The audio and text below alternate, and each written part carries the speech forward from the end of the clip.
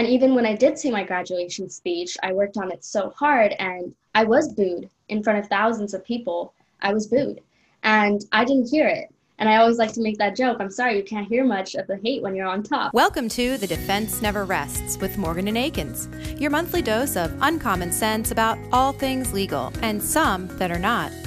Hey everybody, welcome to another episode of The Defense Never Rests. I'm your host, Trisha Baxter. Today's episode, we're talking with somebody who is so inspiring, a 19-year-old college student getting ready or hoping to go to law school one day.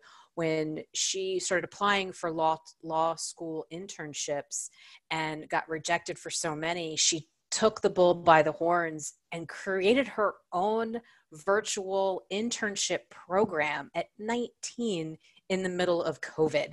So we're going to talk to her. She's a first-generation immigrant. We got her backstory about how she moved from Sri Lanka to the United States at the age of 7 and her experience through the American education system, how the parts that she liked, the parts that she didn't, the bullying, and how she really handled how people bullied her on speech and the color of her skin. Fascinating story, positive, upbeat, motivated.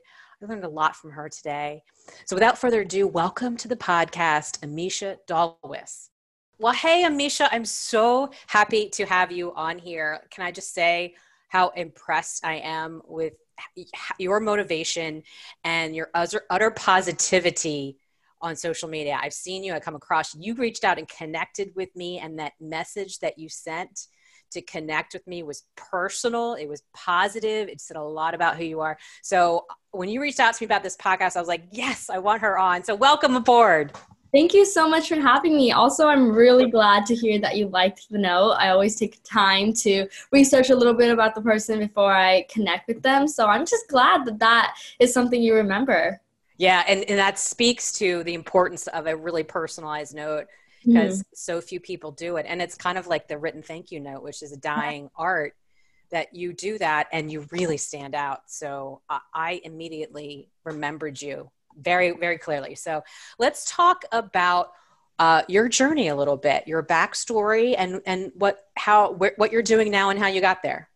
Yeah, so I am a junior. I guess I'm a rising junior now. That's so weird to say, but I am entering my last 2 years at Pepperdine University, and I'm studying both computer science and philosophy. And I always like to start there because people are always confused as to why I'm studying comp sci and philosophy. And the reason for that is, if anything, our world is just diving into the tech field faster than ever. And I knew that regardless of what career I wanted to do, I really needed to bring that technology aspect into it. So I fell in love with computer science. I've been coding on the side, and that's something that I do want to pursue. But that's just the professional, I guess, introduction that I usually say. I'd say for me, I decided to join LinkedIn, just spur of the moment, decided to do it this January, thought, what a great New Year's resolution. And I started posting, I started commenting, I started reaching out to people. And eventually I realized just the power of LinkedIn. And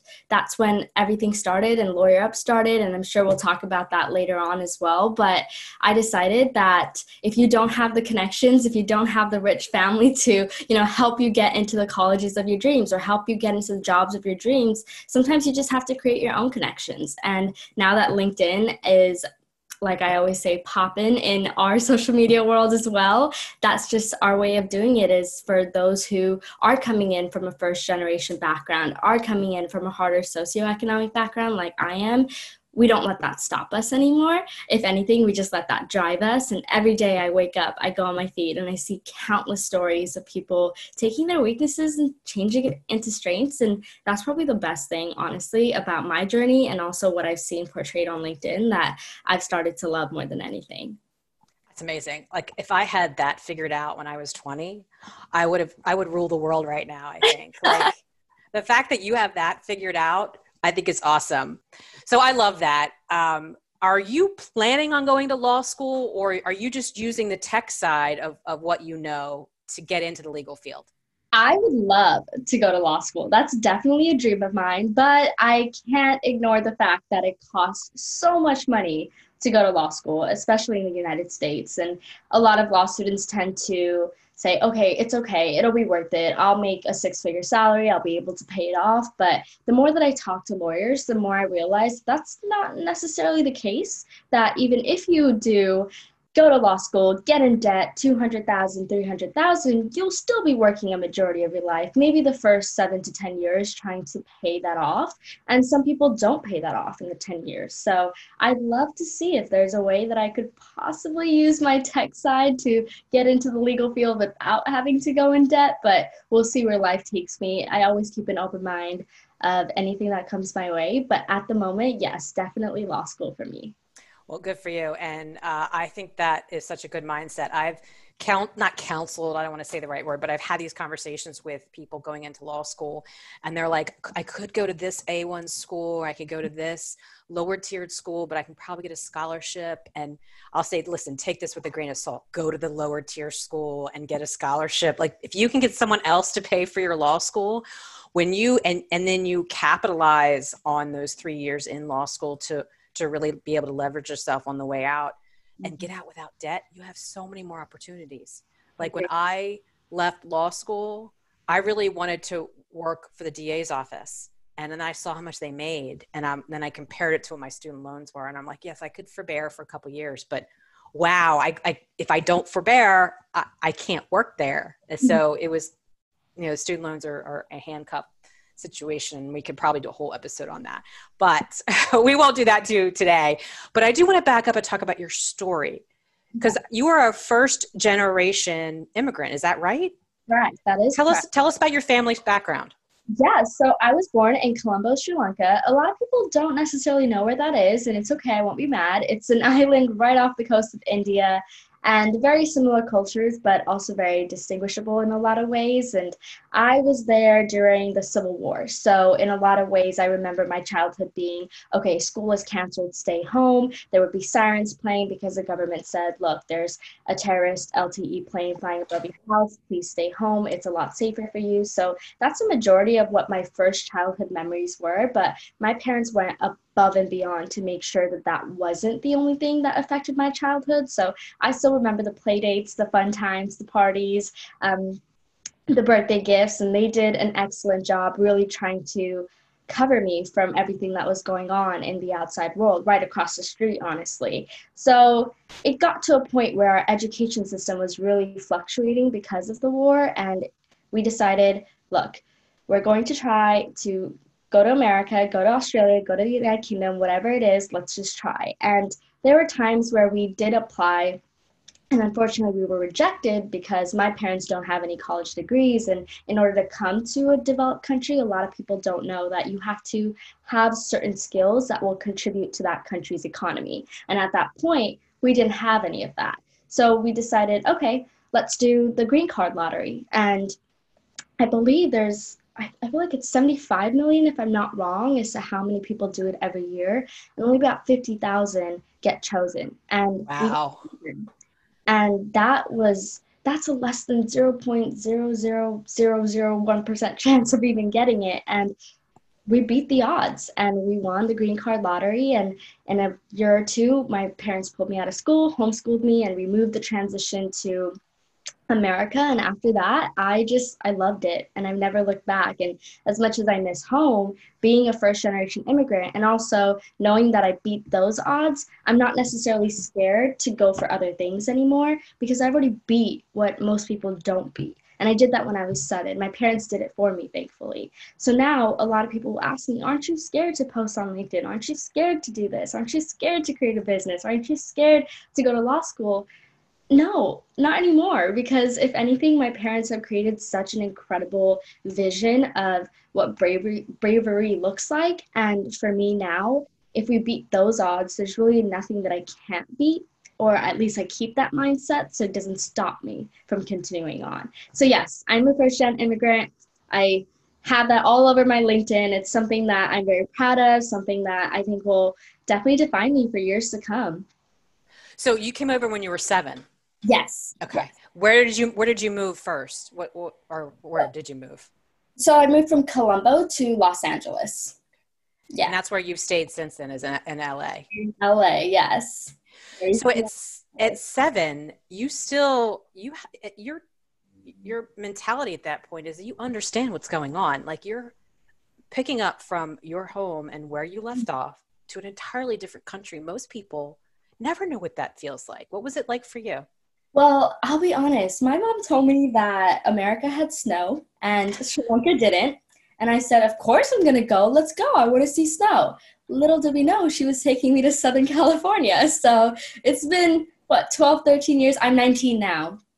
And I have not seen snow in Southern California. So she definitely was smart in that way and trying to bring me over here by using my 7-year-old brain to trick me into thinking that there was snow. But I understand why she did it. And I remember mostly what was difficult was the idea that my family wasn't with me. So a lot of times when I was in Sri Lanka, I actually had difficulty in learning my name, in writing and reading, and a lot of the teachers there told my parents, this is not a student who will thrive. This is not a girl who will be successful. You should consider putting her in a special class, in a speech class, and special education, as most people refer to it in America. And my mom said, oh no, and she dragged me out of that class, and she homeschooled me for a year, and every single day, morning to night, just read books over and over and over again. And it ended up being perfect timing because I remember in Sri Lanka, everybody overlooked me. Nobody gave me the time of day. People thought, oh, your parents are going to have to take care of you for the rest of your life. And we came here, and during that period, during that transition, all I can really remember is studying so much with my mom. And then when I came here, I started getting straight A's. I was on principal honors roll from the very beginning. And I really do think that's a testament to how much America helped me, because if I had stayed in that country, they would have put me in special ed, and the teachers would have continued to overlook me because the education systems are just so different. And it took me a long time to prove myself to people, but the day that I decided I'm not doing this for anybody but myself is the day that everything almost dissipated in a sense. And I thought, okay, every award, every recognition, anything and everything that I do, regardless of whether I get recognized for it, is something I want to do for myself. And I think that's the mindset really that happened during that transition. And that's what I can remember the most. I don't remember the suitcases in the airport, but I remember the books. I remember my mom. And I remember just telling myself, I am going to be successful. As a 7-year-old, I told my mom, I'm going to get a medal. And that in my mind was, what success was, because I was a kid. And I kept telling her, I'm going to get a medal. I'm going to get a medal. And eventually it started happening. That's amazing. I've had this conversation with my life coach where we work on mindset, right? Okay. What goes on between your ears has more of a factor in success than anything else. The fact that you got that at 7, that's crazy to me. You probably weren't tying that to what you were doing, but that's what you were doing. Mm-hmm. That's amazing. Do you have any idea where you got that from? Was that it sounds like maybe your mom, I don't know. I'm feeling it's my mom too. But the weird thing is, yes, I had that when I was 7. And I think I've always, at 13, I remember I knew exactly what I wanted to do in terms of college. I started studying for the SAT when I was 13. I was always really weirdly ahead in terms of, I just didn't want to wait. I had to get out there. I had to do things. And I'm not really 100% sure where that mindset came from, but I really do think it's my mom and my dad as well. Really just instilled in me, this is an opportunity that you've been given that people die for. And I know a lot of us might remember the story of the dad and the daughter who crossed the Rio Grande River and didn't make it and ended up in the banks, face down. The daughter was in his shirt. We all remember that. And that's what I always tell myself, even to my siblings, when sometimes we take advantage of our education and maybe we don't go to class, or we don't want to do our homework, or we don't do the simple things. I always tell them there are people dying every single day to have the position that you have. And we are lucky enough to have gotten it through a lottery system that people don't get. And that's really what I believe forces me to start early. And even though I'm 19, I wanted to start on LinkedIn right away. And I wanted to get to know people. I wanted to network. And starting early is just my thank you, almost my gratitude to having this opportunity, because I know a lot of people don't get it. And I hear the international students right now who are going through such a whirlwind of emotions because their safety in America and their position in America is not guaranteed at the moment. And even though that was rolled back and they're able to stay here now because colleges, regardless of whether they're online or not, they can stay here. That's something that they're going to have to deal with for the rest of time in which they are in America. And seeing that and knowing that a lot of my best friends are international students, I won't have to worry as much as them. And that's what really drives me to start early, is don't let the opportunity go wasted in a sense. I have to start now. I have to be thankful for what was given to me. And I think that's how the mindset kind of came to be. Have you ever do you speak in schools, like going into middle schools or high schools? I'm serious.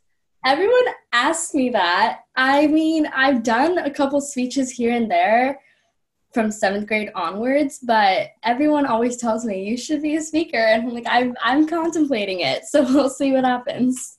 You should 100%. And whether you monetize it or not, you probably could, but I think that's what schools at a young age need to teach the younger.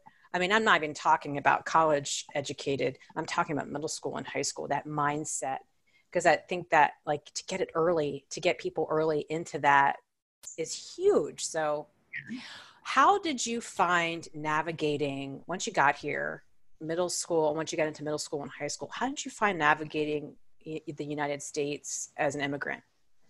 It was difficult mainly because of the way that I spoke. Now, my parents went above and beyond to make sure that we didn't go to government schools when we were in Sri Lanka because they were less established in a sense. So they paid their savings to make sure that we entered into what we call international schools. So you train under British curricula.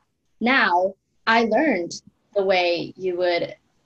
Of course, I had an accent, but I learned British English. So I learned how to spell color differently than Americans. I learned how to spell certain words differently than Americans. And I think the biggest transition as a student in middle and high school was constantly being put down for the way that I spoke, for the way that I enunciated my words, for the way that I wrote, for example.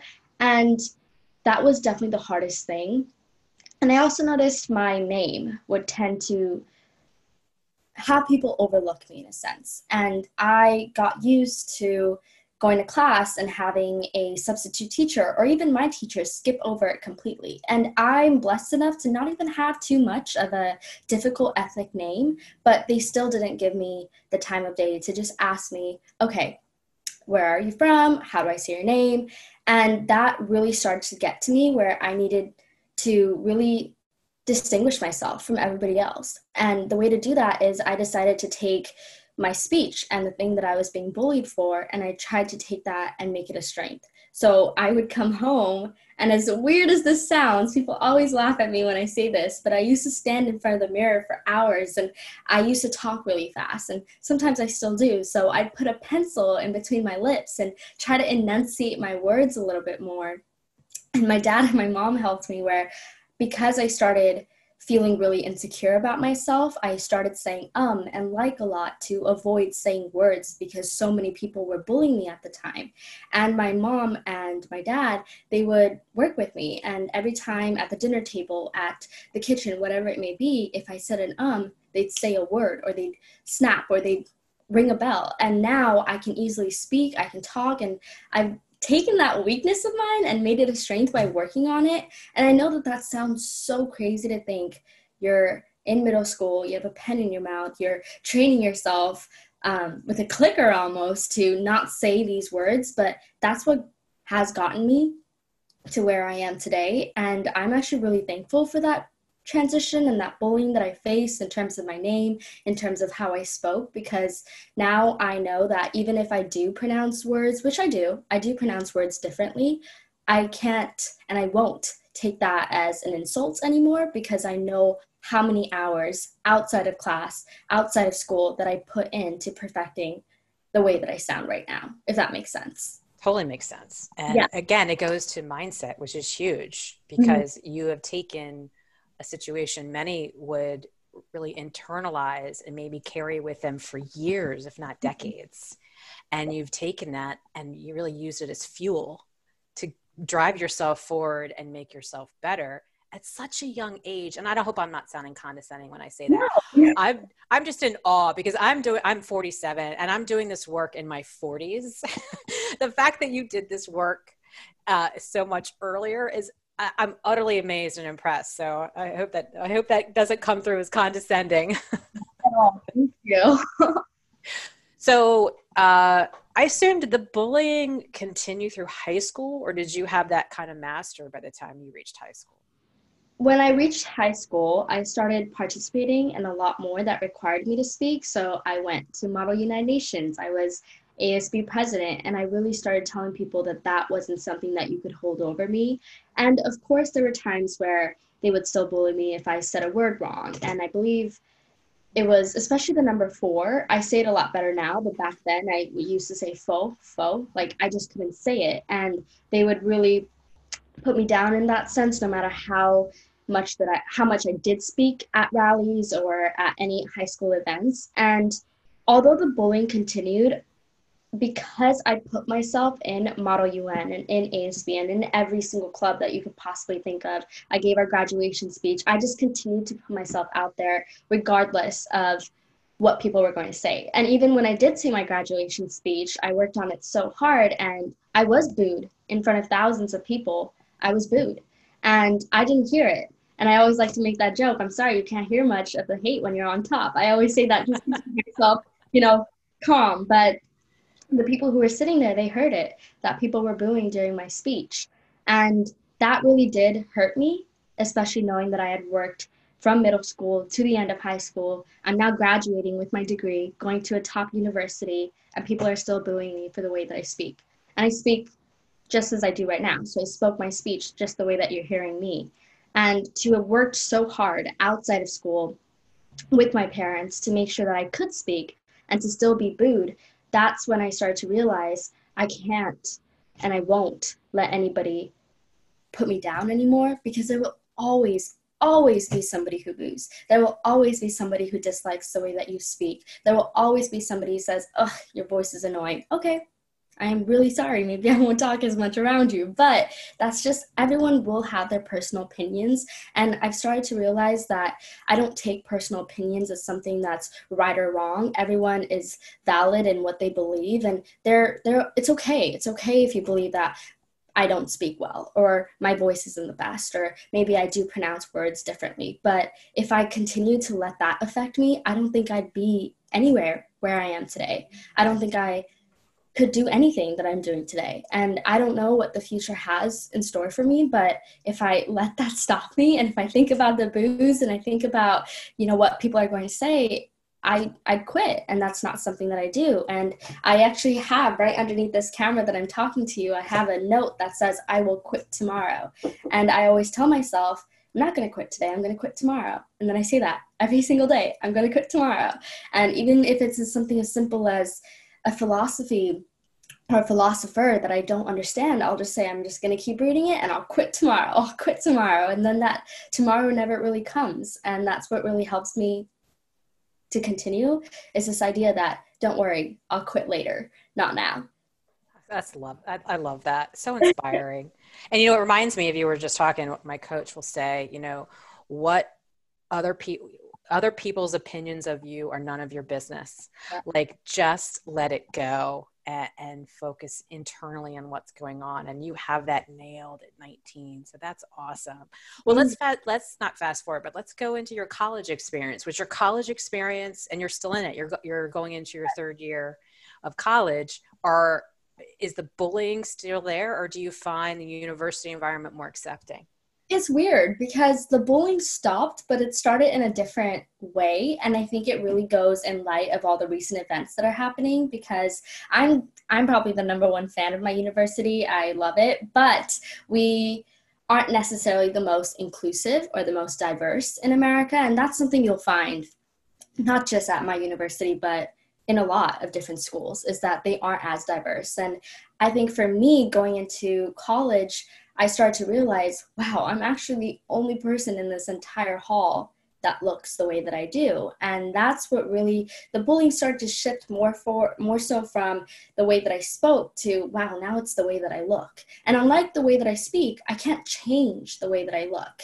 So again, I struggled a lot my first 6 months. I remember calling home a lot my first 6 months. And I was also first gen. And I had roommates who, when they were struggling, when they didn't know what to do, when they had a social life experience that they wanted to call their parents for, they could easily dial their number on their phone, call their parents and ask for advice. And that's not something that I could ever do. And I remember crying and saying, I need help. I don't know how to do this homework. I don't know how to do this assignment. I don't know what class to take. And I didn't have that support at home in order to do it. But I started to realize that because I can't change my background, because I am going to be first gen and I will be first gen for forever, really, it's not as if my parents will understand what the undergraduate experience is. And because I can't change my skin color, I decided to take a step back towards the end of my freshman year. And I called my mom and I said, I didn't understand why I had been sent to that university or why I chose that university. I was struggling so much being the only person there of color.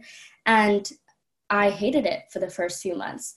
And then I started to realize this is the perfect opportunity for me to take a step back and understand everything from their point of view. So I started going and I started asking these people, I grew up in Southern California. You grew up in Texas. You grew up in Alabama. You grew up in New York. Talk to me. Talk to me about what you believe, what your background is, why you believe the way you do, why you believe I don't belong here. Talk to me and I won't be angry. And that's why I love my university now, because I can't change my skin color, but I can change my mindset as to how I view color. And I told them, sit with me, have lunch with me. I'll pay for lunch, have a lunch with me and just talk to me. And I started to realize that a majority of us are a byproduct of our environment. And I'm not saying that that is anything that validates the way people treat each other. I think we should treat each other with kindness. But one thing is, a lot of us don't listen. We talk, but we don't listen. And I love that university now, and I love my college experience because I am one of the few people of color in that campus, but I get to have such incredible conversations with people. And now, regardless of what your religion is, regardless of what your background is, regardless of who you are as a person or what your ethnicity is, I don't judge. And I always tell people, I'm not tolerant of color. I'm not tolerant of religion. I'm welcoming. And that's the difference, is being tolerant versus being welcoming. A lot of us can say, oh, I don't care that you're this, or I don't care that you're that. Just do whatever you want as long as it doesn't bother me. But at the end of the day, we're all humans. We're all going to bother each other in some way, shape, or form. So that's why I love the college experience, because I finally was able to get away from being bullied about my speech. And all of a sudden I had to defend my position. I had to defend my color. And I realized that it's actually not at all a defense. It's really about breaking down that wall, sitting with them and just talking to them, because I'm a product of my parents who are very liberal, who are immigrants, so who do tend to believe that, it's okay we're used to seeing diversity. I mean, we came from a country where if you are white, that's very rare. So for us, it's easy to accept people of color. But on the other hand, if you came from a country or if you came from an area where that wasn't the case, then it's different. And as horrible as it is that some people act so aggressively, it's also the matter of, are you willing to sit down and listen to them without being angry, without using words against them, without yelling at them because, oh, what you said is wrong. This is how you should believe. Ask them why. Ask them about their parents. And that's what I loved about my college experience, because even though I had been bullied for the way that I look, and I've been walking to class and I've been told, go back to where you come from, or I've been called the N-word, sand N-word, because I'm a little lighter and I'm not African-American, nor am I Black, but they'll still use those words against me. And for me, that doesn't affect me as much anymore, because if anything, I'll just sit down and ask why. And that's why I love my college so much, is even though it's so difficult sometimes to be there, it's helped me have an open mind regardless of anything that's come my way. And I like it.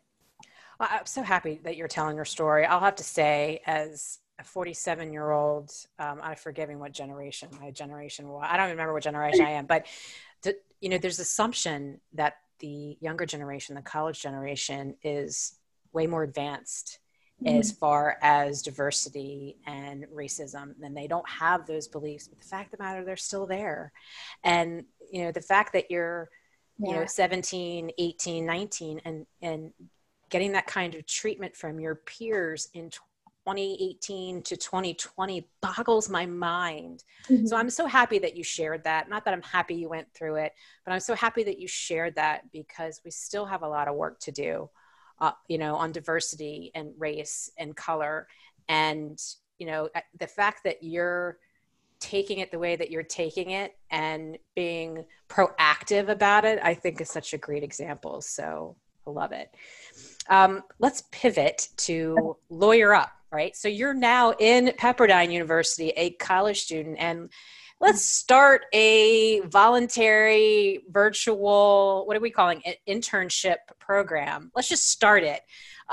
First, tell us what exactly it is, and then how the hell did you get there?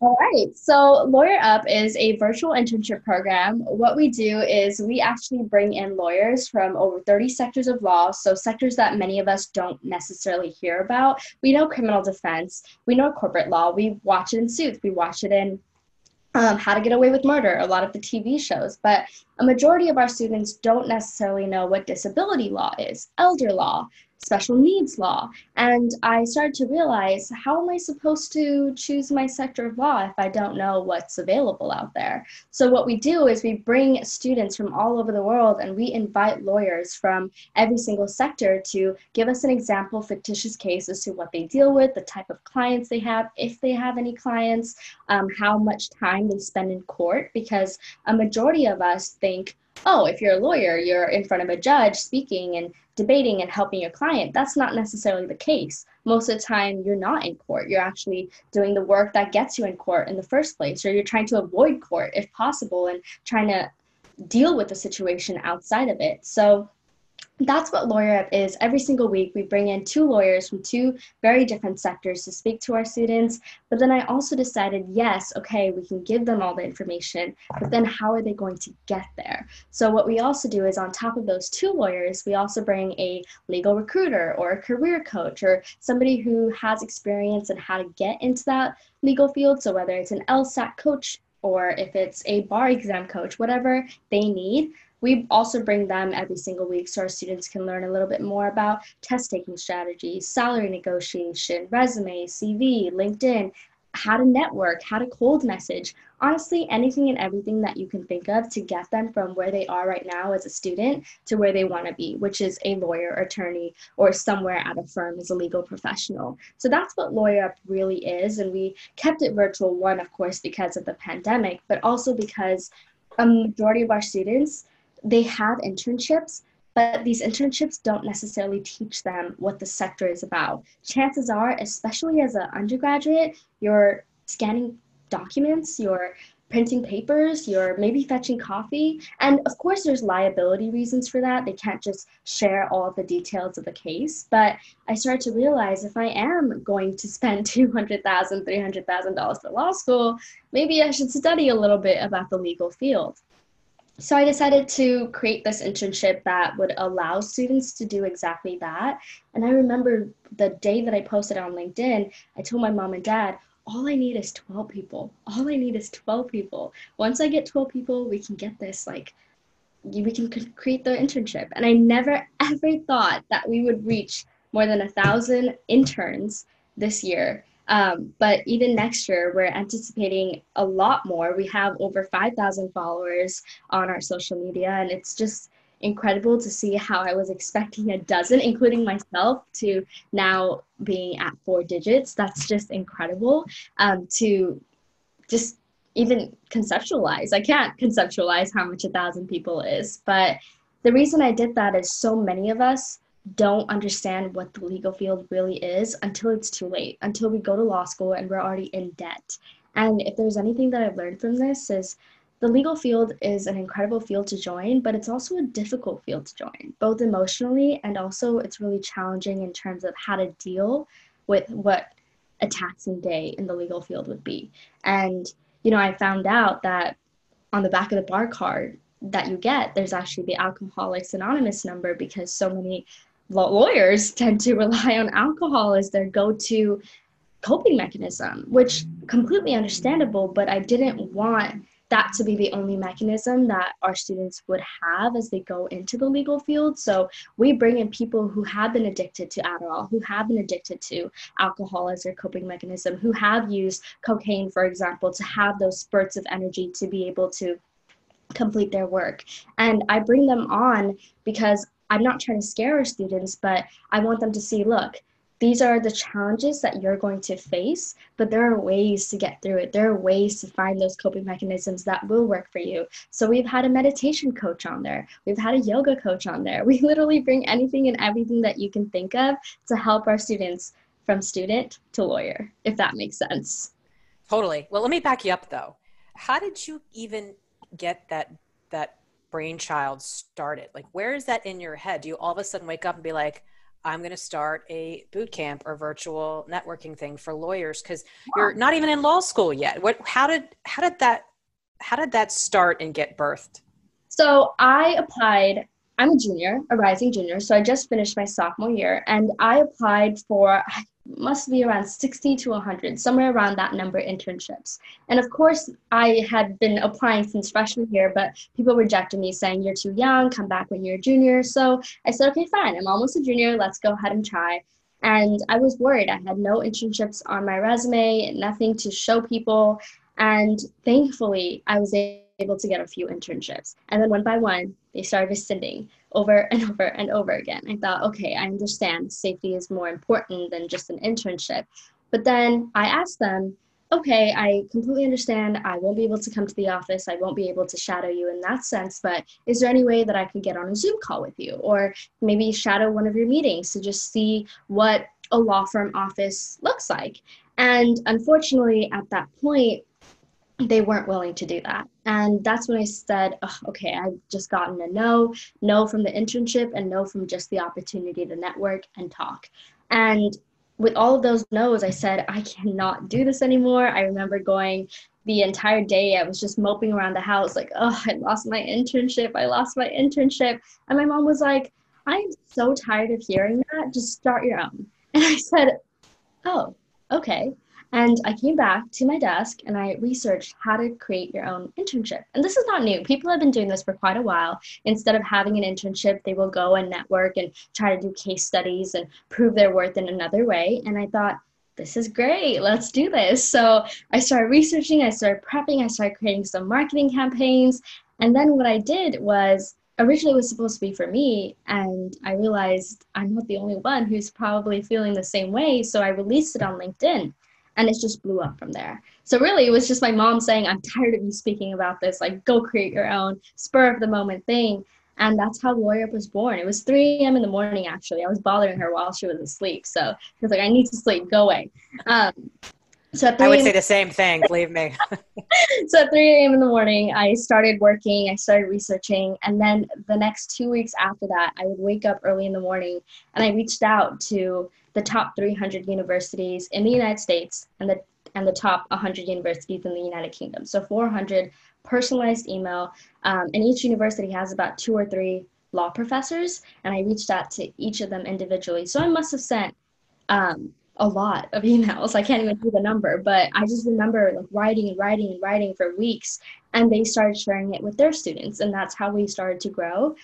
And that's how LawyerUp came to be. Honestly, if I don't even know how it happened. If anything, 2020 has just flown by like that. We're already almost in August, and it's crazy, honestly. So, but had the internships that you had applied for and been rejected, were they law internships? So they were all legal internships. And I was so excited because that's exactly the type of internship that you'd want if you are going to go into law school and have that on your law school application. But unfortunately, that didn't work out. So you had your eye set on law school before the pandemic, before all this stuff happened. Yeah. You had sent all these internship applications out, and then you got a bunch of no's, and then you got a bunch of no's just on the networking front. So then you just naturally gravitated to do a lawyer-based virtual internship. Yes. Okay, I gotcha. All right, so that's fascinating to me. The fact that you are an entrepreneur when did you start this? What was the official start date for LawyerUp? It was April 30th. So you're an entrepreneur in college in a pandemic. creating something to fill a need that you yourself had, but then you saw how you could really help others. That's amazing. And I didn't expect it. I thought I would help, 11 people and me, and I never expected it to be more than that. And we actually just got the confirmation yesterday, because right now we're looking for sponsors, because as incredible as it is to host thousands of students, it's pretty heavy on a $12 an hour college salary that I don't have anymore because I'm off campus due to the global pandemic. So we finally got confirmation yesterday that we had enough to host LawyerUp 2021. So we'll be able to help more students next year. And I had a little celebration with my family yesterday too. We had a dinner at home for it, and we're just really excited to see what that could be. Well, let me give you a chance to plug that then. If there are people listening that love your story and would love to help you, who are the type of sponsors that you're attracting, or you're trying to attract? Yeah, so we are trying to attract law firms. I guess I'm talking too much and now I'm mixing up my words, but we're mainly trying to attract law firms, especially law firms who sometimes have difficulty in finding law interns. What we do is we actually have an alumni network for all of our interns who went through this program, and a lot of our law firm sponsors have actually been reaching out to us and for interns, and we publicize it among our group so that they have easier access to just a pool of interns whenever they need it. Some lawyers also needed some additional research on the side, not necessarily for a case, but just something that they wanted to know a little bit more about. Our students have actually completed research for a lot of lawyers as well. So that's who we're really targeting. But as a student myself, I know how difficult it was to create a startup. So my second, target in a sense would be student startups. I love it when students reach out to me and ask for collabs, ask for a way to do an event together, sponsor something, anything and everything that I can do to help student startups in that regard. That's who we're targeting the most, is student startups. Doesn't have to be law related, and then law firms, just to give our students a little bit more opportunity. So if you're a lawyer, or if you work for a law firm and you need somebody to do some additional research for you on the side, or you need an intern by any chance, I guess LawyerUp's the way to go. Okay. Awesome. Well, and I'm going to give you a chance to drop your contact information later on the show, but I want to talk about the internship itself. So these are all current law students that are going through your program. Is that right? Correct. It's law students and pre-law students. Okay. And the goal is to hook them up, is to give them these resources and through the webinars that you put on it, but also to hook them up with real world experience. Yes. Okay. A lot of our speakers will do a call and then they'll go home to about 200, 300, sometimes even more, just connections of our students reaching out. And that's another thing that we want to do with LawyerUp, is provide them with the networking ability to just talk to lawyers. And most of us are scared to send a cold message. So if they have somebody face-to-face on a webinar call, the hard part's already done for them. All they have to do is add a quick note and send a connection request. So it really helps in that sense as well. How many internships do you have enrolled, or interns do you have enrolled? We have, I believe we're exactly at 1,000, because that was our capacity that we had for this year. But hopefully with more sponsorships, we're assuming that we'll be able to do more next year. Are you able to identify one or two things that these interns struggle with the most, and then how your program helps them achieve that? Yeah, the first, and I have to say this first, I'd say confidence. A lot of our students feel as if, one, they can't connect with a lawyer, or they cannot connect with a law firm because they don't have enough experience. Their LinkedIn profile isn't adequate. If there's blank spaces here and there, they don't know what to put for a headline or for their about story, so they end up not doing it at all. They don't put a profile picture up, and they lack that confidence and that self-worth. So what LawyerUp does is we actually purposely bring career coaches who are known for that engaging personality. For example, Jonathan Javier of Consulting, he was one of our speakers, and he came on and he, almost challenged our students, said, look, posting on LinkedIn is difficult. It is really difficult, but just post one sentence, even one sentence about what you took away from this call. And in return, you'll have a consultation with me. And he's worked at Google, he's worked at Snapchat. And when we do get speakers, we really vet our speakers to make sure, one, they're willing to help. All of our speakers are thankfully people who sometimes come back for a second call and just talk to them about, look, it's okay if you don't have a legal internship. I didn't have a legal people internship. I had a 2.8 when I was in law school, and now I'm working for White and Case, or I'm working for this, or I'm working for that. And that's what really helps our students in a lot of ways, is having these people who did fail in a lot of ways, who did not do well in school, who struggled a lot in law school, and then seeing them at these big tech companies and seeing them at these gigantic in-house counsels, or maybe even a top law firm, even if they didn't have the numbers to prove it. And that's what LawyerUp is all about, is really bringing people who have had struggles, who have had a valid story to tell all of our students. And that's not just in terms of, okay, you failed academically, but also personally. Are you somebody who went through a lot of discrimination as a person of color, as a member of the LGBT community? That's actually a speaker we have tomorrow about how difficult it is sometimes to be part of that community as a lawyer, and especially with socials, not being able to bring your partner because you think somebody might look at you differently. All of what other people tend to hide in the legal field, we try to bring it to light, because everyone's going to have struggles in this world. Everyone is going to have failures, but that doesn't necessarily mean that your story is over. So with LawyerUp, we bring those lawyers who had those blips in their story, and we try to show them, you might have similar ones, but they did it and you can do it. So that's definitely the first thing that we try to do. And the second thing is there's a lack of opportunities, especially for pre-law students, so those in undergrad. Because again, I understand liability issues. You might not be able to share case details with somebody who's 18, 19 years old, completely understandable. But how are we supposed to know if law school in the legal field is our career if we don't know what it's about?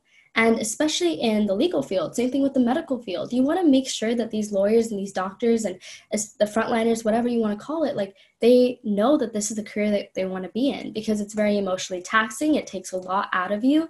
Sometimes it takes you away from family. You have to make sure they're doing it for the right reasons. So LawyerUp, we bring people who share their story. Again, we brought actually a mom who quit her six-figure salary job at a law firm because they weren't letting her go out for a soccer game to watch her son. And that's a story that we tend to hear, but students don't tend to hear it. So there's a lack of opportunity in understanding what the legal field actually entails.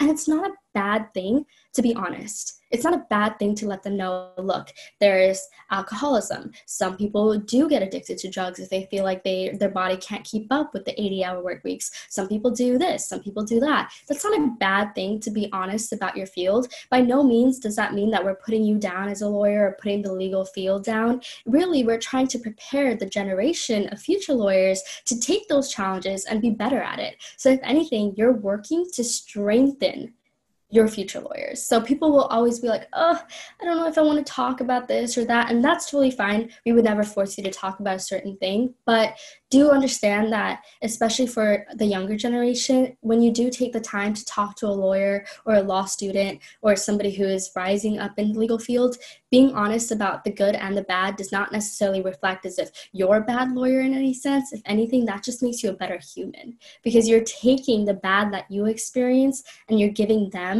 the mechanisms they need to make it better. And that's something at LawyerUp that we really, really emphasize, is confidence and giving law students the opportunities that they don't get anywhere else. I love that, because you can't just talk about the good. The grass isn't always greener.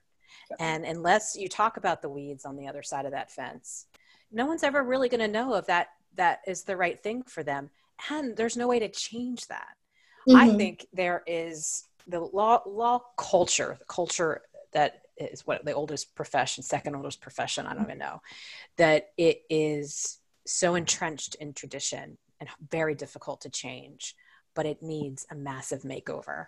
Mm-hmm. And as far as the inclusion of women and minorities and other, it really, for us to be inclusive, we really need to look at all the great things that are part of that culture and all the not so great things. So the fact that you're taking the time to educate the younger generation, and they're going to come into this culture potentially with a more robust, well-rounded idea of what that culture should look like and what it does look, that's where change happens. Like, mm-hmm. I think, this is my mindset on diversity and inclusion gets better with every generation, as long as we take the time to help and educate the younger generation of what we've done right and what we've done wrong. So I think that's beautiful. And I also think some of the best lawyers out there are the ones that have fallen flat on their faces. 100% agree. Yeah, you can't really, failure will teach you way more than success. Let me tell you, the things that I've messed up in my career, I can remember what I was wearing when I did that. You know, that's how crystal clear that memory is. I never made the mistakes again, but it drives a lot of my failures drive a lot of what's happened in my career. So in retrospect, I embrace them now. I didn't embrace them then. But so to have pre-law, really, which is a great target market, pre-law, before you're spending all that money. Exactly. Really do some self-search after you hear all these stories. Not that you want to just shame them into not going, but to have them hear all of that really helps make decisions. And I think that clarity is power. I love what you're doing. Thank you. Thank you so much. So I know we have to wrap on time. Can you drop a couple nuggets for either pre-law students wanting to get an internship or law students looking to get a job? What are some of the top things that you see that if they stop listening to this podcast right now that they could do? So there's this common quote that goes around where if like I said, I've been talking too much that I can't. Let me restart. If opportunity doesn't knock, build your own door. And that's something that's thrown around, and I love that quote. But I have started to realize, and I've started to tell people, if opportunity doesn't knock, don't wait to just build the door. Just bring down the whole wall so the opportunity doesn't need to knock in the first place. And the way to do that is post on LinkedIn. Post what you learned in this podcast, even if it's one thing. Tag us, and we'd love to hear what you learned. Another thing you can do is reach out to one person on LinkedIn. And it's scary. I 100% agree. But just one thing, reach out to one person and say, hi, how are you? How's the pandemic? I've noticed that you've said this in your past post, and I absolutely loved it. I absolutely resonated with it. Would love to connect. Just one quick message to one person that you think is not going to accept you. And the truth is, thankfully, LinkedIn doesn't have a, oh, you were denied button. So you never know. You'd probably forget about it. You'd go on your day, and chances are it won't be a big deal. But after this podcast, take the time to, post one thing or reach out to one person, because once you put yourself out there, opportunities will start coming your way. You will start to attract it instead of it having to come and find you.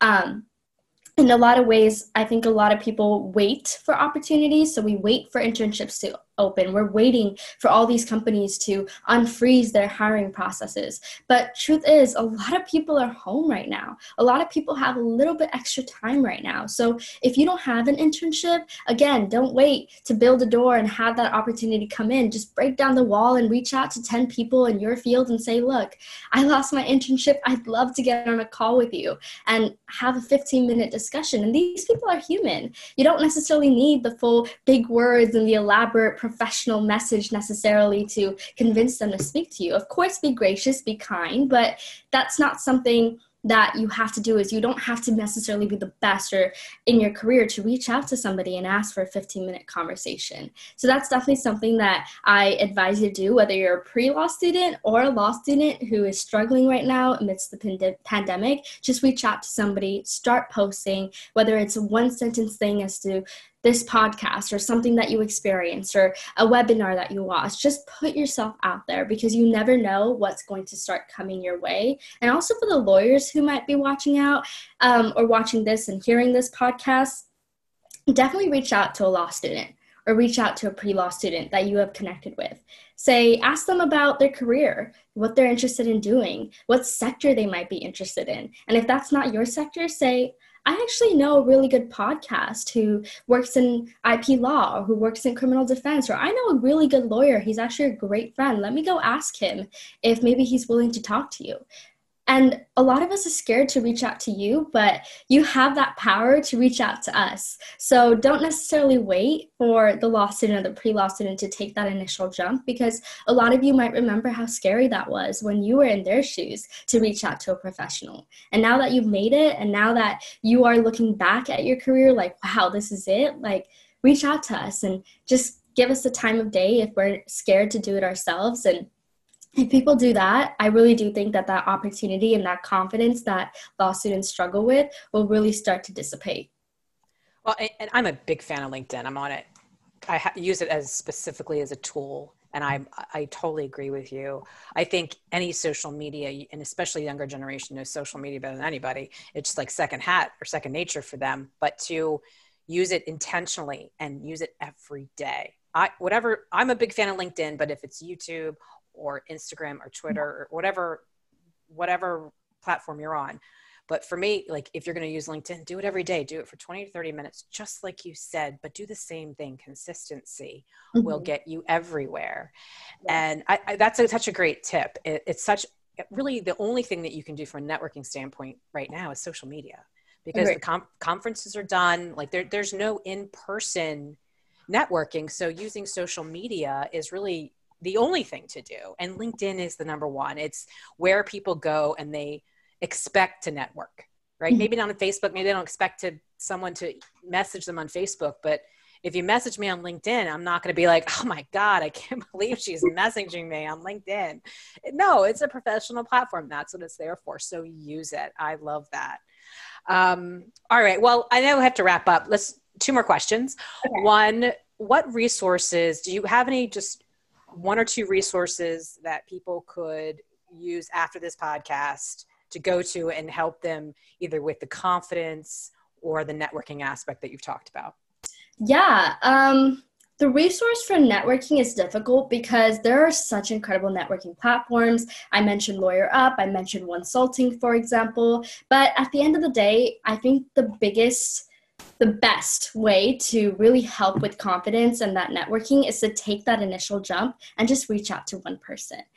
Say hi to one person. And if you're not ready to say hi to a professional at the top of their field, start by saying hi to a student that might be above you. So if you're a pre-law student, okay, talk to a graduate student in law school. Or if you're a business undergrad, talk to somebody who's getting their master's in business administration right now, and really take that jump yourself, because as incredible as these webinars may be, having that one-on-one interaction can never really be in any sense, because you're able to ask the questions right away. But in terms of resources, definitely Onesulting. I do advise all of you to go check that out, especially if you are a student right now who is struggling with confidence and networking skills. Onesulting is definitely one of the best resources that I found on LinkedIn as well to follow. And another one is Leg Up Legal, I believe it's Angie, who you'll get to know her. She's very famous on LinkedIn as well, but she created a Leg Up Legal platform that allows law students to connect with lawyers and have virtual happy hours on Fridays. And again, you get to talk to them one-on-one. And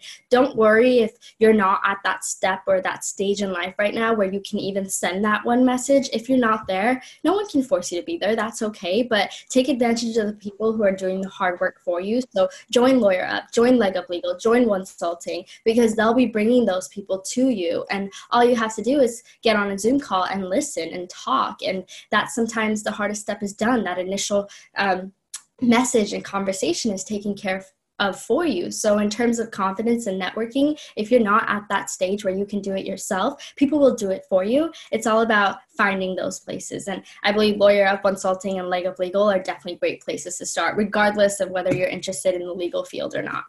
That's awesome. I know Angie just wrapped up her 2-week, I think, boot camp. I don't know if it's a boot camp. And I spoke at it about the importance of video, getting lawyers in front of the camera. So great resource. So that's awesome. Well, tell people how they can find you and how they can get connected with LawyerUp.